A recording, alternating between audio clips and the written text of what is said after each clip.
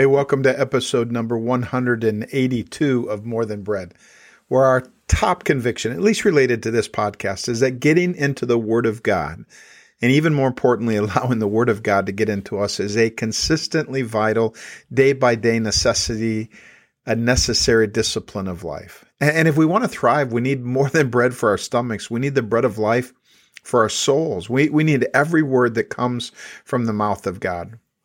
We're in the midst of a chapter that I've called Paul's Letters from Prison, written while he was in a Roman jail awaiting sentencing, realizing that when the sentence came, it would most likely mean that his days were soon to end.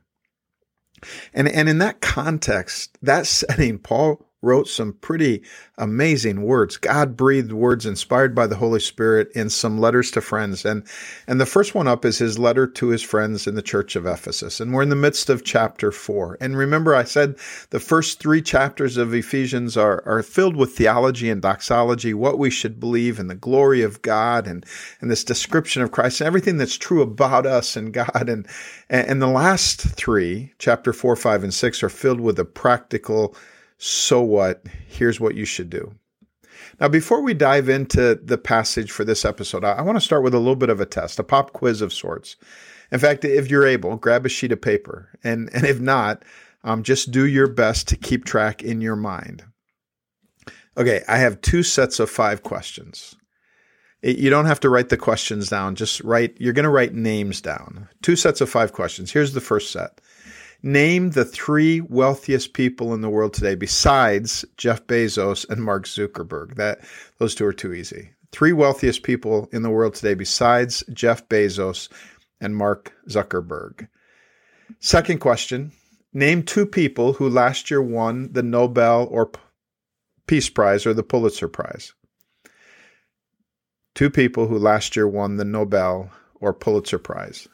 Number 3, name 2 players from the Penn State team that last won a national championship. Penn State football team that last won a national championship.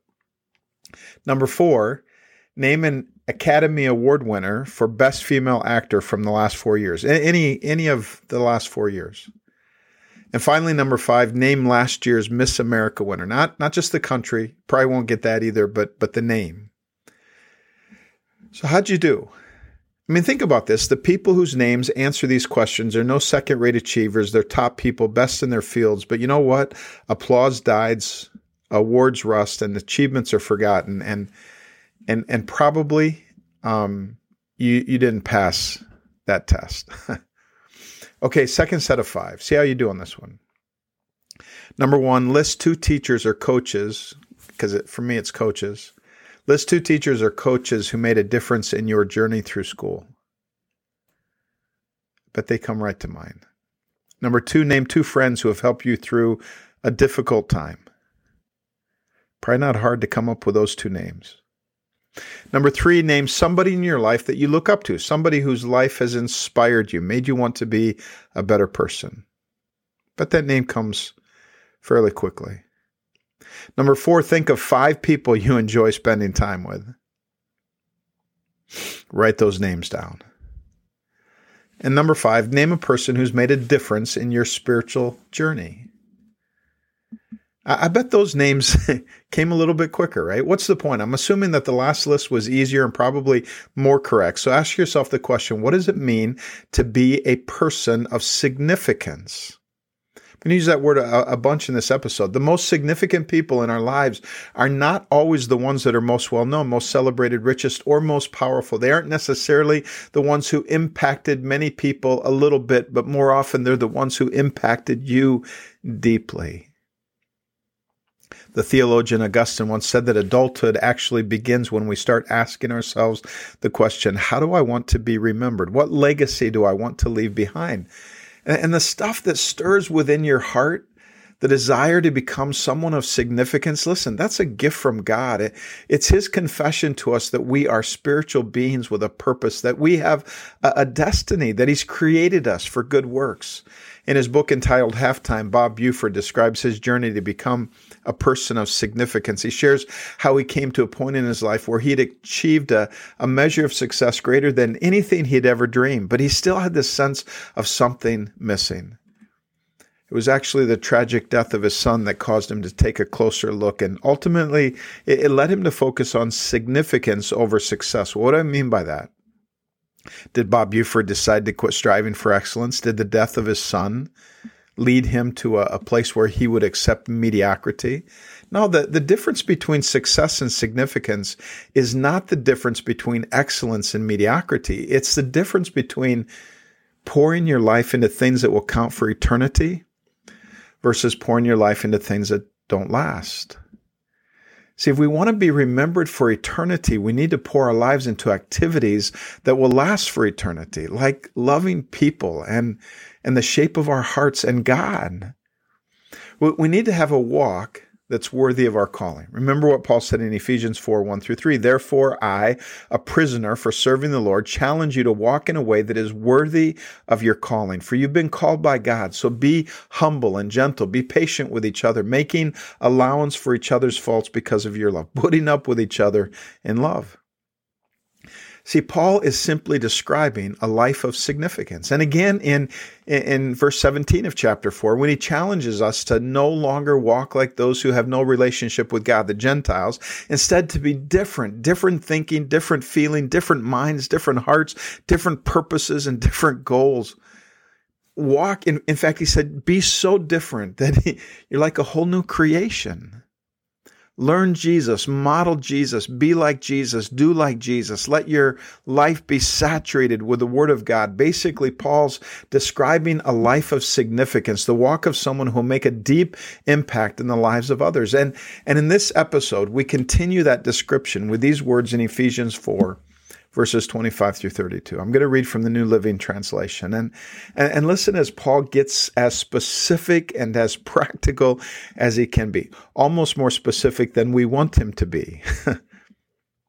Paul writes, so stop telling lies. Let us tell our neighbors the truth, for we're all parts of the same body, and don't sin by letting anger control you. In fact, don't let the sun go down while you're still angry, for anger gives a space, it gives a foothold to the devil.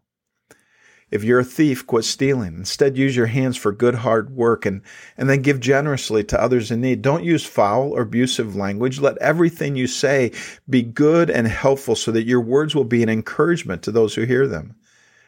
Don't bring sorrow to God's Holy Spirit by the way you live. Remember, He's identified you as His own, guaranteeing that you will be saved on the day of redemption. So get rid of all bitterness, rage, anger, harsh words, and slander, as well as all types of evil behavior. And instead, be kind to each other, tender-hearted, forgiving one another just as God through Christ has forgiven you. There's a handful of scriptures that I go back to over and over again to pray through. This one here in Ephesians, there's another one in Colossians, there's others, others in the Psalms. Primarily, I go to these chapters to let the Spirit of God convict me where I need to be convicted. And so I pray, Lord, give me eyes to see what you see. And then I read through the chapter, stopping wherever it's necessary to pause, ponder, confess, and repent. And I encourage you to do that with Ephesians 4 and 5. Let me just break out three of those things that kind of stop me in my tracks and cause me to pause and ponder and confess and repent. Three steps that are part of a worthy walk. First is to take steps of integrity. Stop telling lies. That's what Paul says. Let us tell our neighbors the truth, for we're all parts of the same body. It's a little wooden, but actually the literal translation here is not so much stop telling lies, but actually put off the lie. Put off the lie and speak true. Put off the lie and speak true.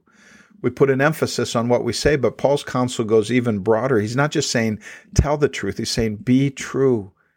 Be true. Be a true person. It's not just authenticity. In recent decades, there's been a cry for authenticity in the church, right? We've responded to the world's charge of hypocrisy by calling for authenticity. And authenticity says, let people see what's really in your heart. Don't cover up the inside. Let your outside actions match the inside. And authenticity is good. But think about this. Sometimes what's in our hearts kind of needs to be covered up, right? I mean, because it can get pretty ugly. There's people who are in prison because they were authentic. They were letting their outside actions accurately reflect their heart. Hypocrisy probably would have been better for them and for the people they hurt.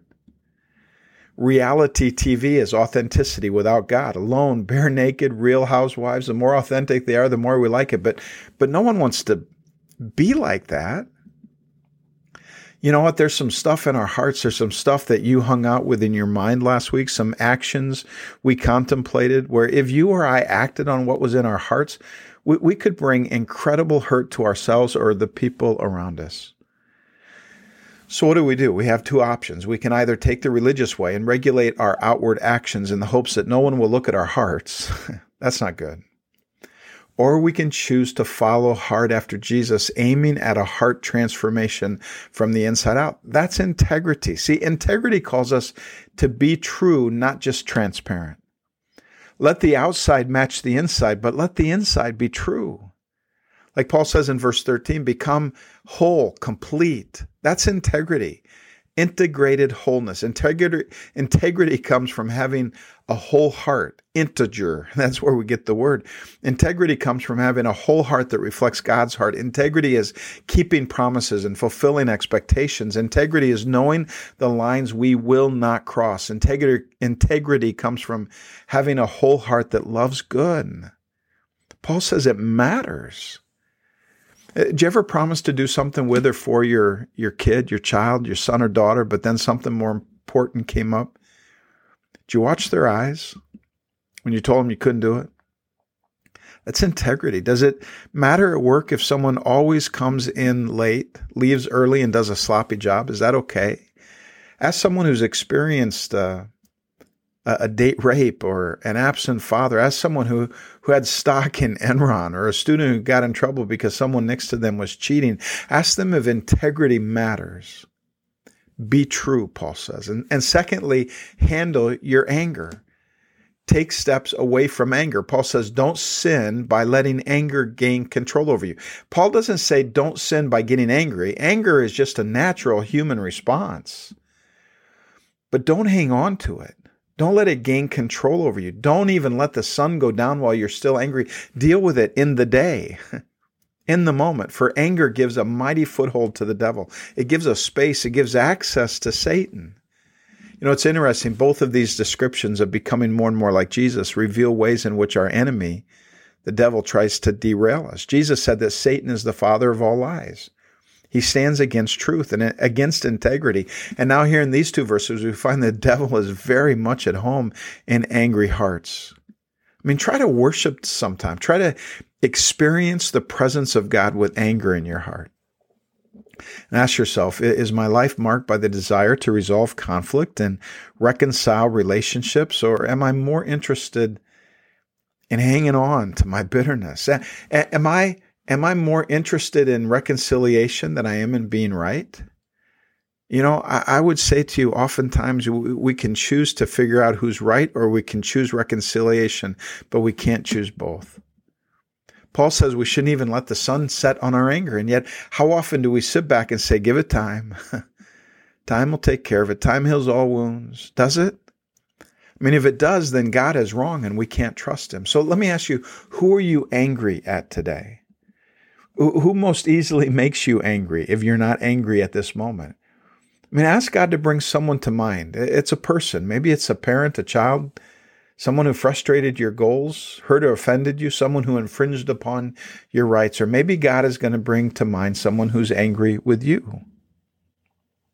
And then finally, integrity, anger, and generosity. Finally, take steps of generosity. Am I walking in grace? Paul says, let those who have been stealing steal no longer. Stop it. Instead, work. Why? So that you can save up? No, so that you have something to share with those in need, so that you can be generous. Don't let any unwholesome talk come out of your mouths, but only what is helpful for building others up according to their needs, that it may benefit those who listen. And don't grieve the Holy Spirit, with whom you were sealed for the day of redemption. Get rid of all bitterness and rage and anger, brawling and slander, along with every form of malice. Be kind and compassionate to one another, forgiving each other, just as in Christ God forgave you. So just ask yourself, am I walking in grace and generosity? Am I taking steps of generosity, or am I a thief? Don't steal work. Why? To save? No. To have a better lifestyle? No. To provide for you? No. To give. See, Christ turns burglars into benefactors. And it's not just finances. I mean, in many ways, the currency of our generation is time. Early retirement is the equivalent of hitting the lottery. But just as theft is not limited to money, grace is not limited to generosity. Paul calls us to be grace givers, not simply with our resources of time, talents, and treasures, but also with our speech. Don't let any unwholesome talk come out of your mouths, but only what is helpful for building others up according to their needs, that it may benefit those who listen. And you know that the word in the Greek for unwholesome is really too pleasant for what Paul is talking about. The Greek word means rotten. It's used of spoiled fish, rotten fruit, and crumbly foundations. And how often do our words smell like spoiled fish or taste like mushy, rotten fruit? And it's not only speech, it's our attitudes. I mean, you've seen it happen. There's a process that Paul is talking about here. It begins with bitterness, right? Somebody hurt us and we get a little sour, and then instead of dealing with the sourness, we actually cultivate it so it grows, and soon our sour spirit blossoms into wrath, which is simply outbursts of emotion. The rage leads to anger. The difference in the Greek being the addition of a desire for revenge or punishment. And as anger grows, like a cancer, we find ourselves given to quarreling. Next comes slander, the spreading of rumors, talking behind backs. Our bitter, sour spirit ultimately leads to malice, ill will, a decision to make them pay for what they've done. And you know what? They may deserve it, but Paul says, be generous. Instead of giving them what they deserve, be kind and compassionate. Be generous with grace. Forgive freely like Jesus forgave you. So again, just take a moment and ask God to bring to mind the person in your life to whom he wants you to be generous. God, would you bring to mind the person who doesn't deserve what you want to give them through me? Bring to mind the person that I'm bitter towards. I don't know about you, but I go through a list like this. Integrity, generosity, anger. And I start wondering, do I really even have what it takes to be a significant person for anyone? Erwin McManus tells a story of impact. He was of significance. He was at a beach in Florida. He was there with his 10-year-old son at that time, Aaron. And there had been a storm. The waters were rough, and there's a lot of debris up on the beach. Erwin and his son decided to take a walk down to the water. And there were hundreds of people just walking on the beach. And as they walked down the steps from the hotel to the beach, to his right, Erwin saw this man who had no legs. Somehow he had taken his crutches and worked his way to the water, touched the water, had turned back around and was working his way back up the beach with his crutches. And just as Erwin noticed him, this guy slipped off his crutches and fell over in the sand. It had happened kind of fast. He pulled himself back up, took another step, fell over again.